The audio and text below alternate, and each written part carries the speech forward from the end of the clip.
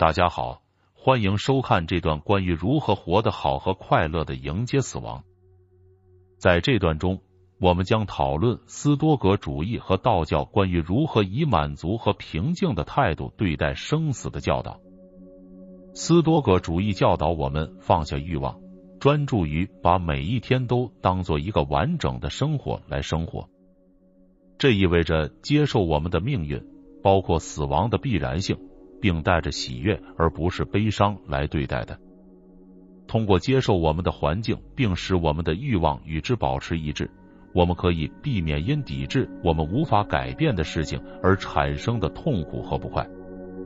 在没有怨恨或不情愿的情况下生活的重要性，即使在环境要求我们做一些我们可能不会选择的事情的时候。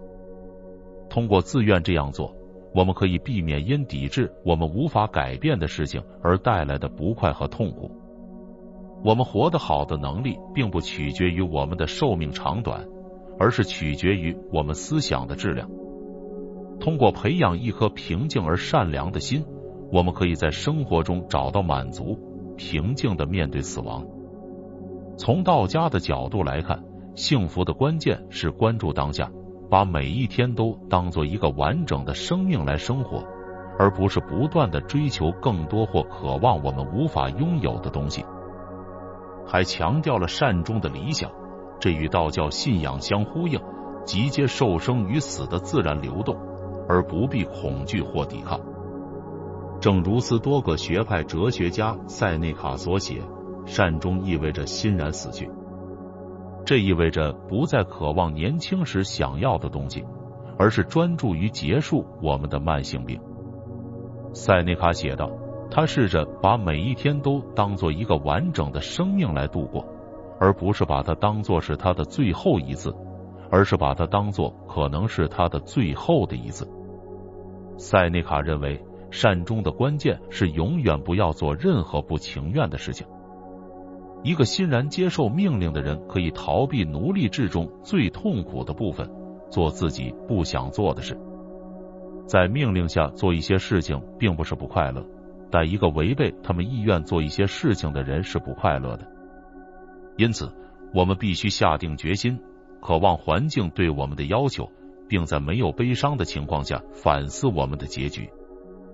活得够长，既不取决于我们的年龄，也不取决于自己的日子，而是取决于我们自己的思想。塞内卡写道，他活得够久了，已经吃饱了，他在等待死亡。总之，斯多葛主义和道教的教义鼓励我们在当下找到满足感和成就感，而不是不断地追求更多或担心未来。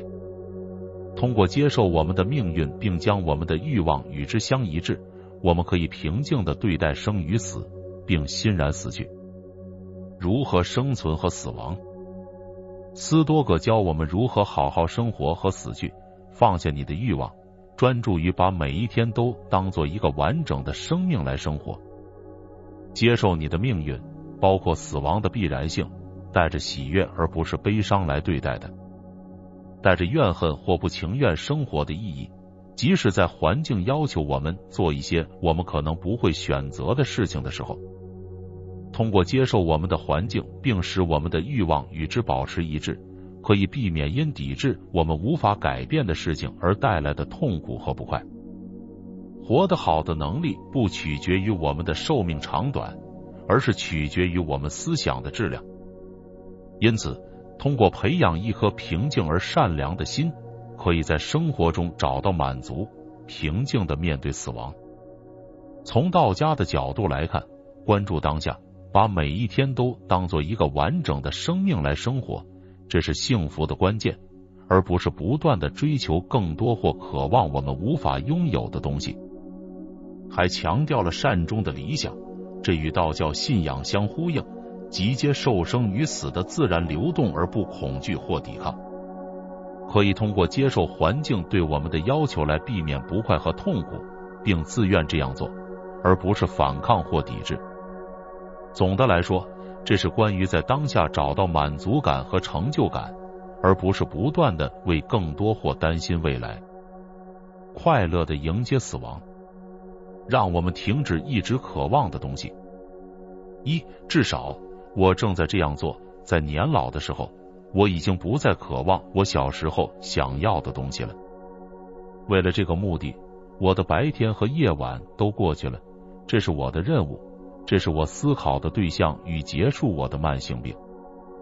努力把每一天都过得像完整的生活一样。我并没有把它当作是我的最后一次抓起来，然而我确实认为这可能是我的最后一次。这封信是带着这一点写给你的，就好像死亡就要在我写作的时候把我叫走一样。我已经准备好离开了，我将享受生活，因为我对未来的离开日期并不过于焦虑。在我变老之前，我努力过上好日子，既然我老了，我会努力让自己死得好，但善终意味着欣然死去。注意不要做任何不情愿的事。如果你反叛，那必然是必要的；如果你渴望，那就不是必要的。这就是我的意思。一个欣然接受命令的人，可逃离奴隶制最痛苦的部分，做自己不想做的事。在命令下做某事的人不会不高兴，违背自己意愿做某事的人是不快乐的。因此，让我们下定决心，这样我们就可以渴望环境对我们的要求。最重要的是，我们可以毫无悲伤地反思我们的结局。在我们为生命做好准备之前，我们必须为死亡做好准备。生活有足够的供给，但我们对它的供应过于贪婪，有些东西在我们看来总是缺乏，而且似乎永远都会不足。活得够长，既不取决于我们的年龄，也不取决于自己的日子，而是取决于我们自己的思想。我已经活得够久了，我亲爱的朋友卢西。我已经吃饱了，我等待死亡。再见了，塞内卡，尖道学。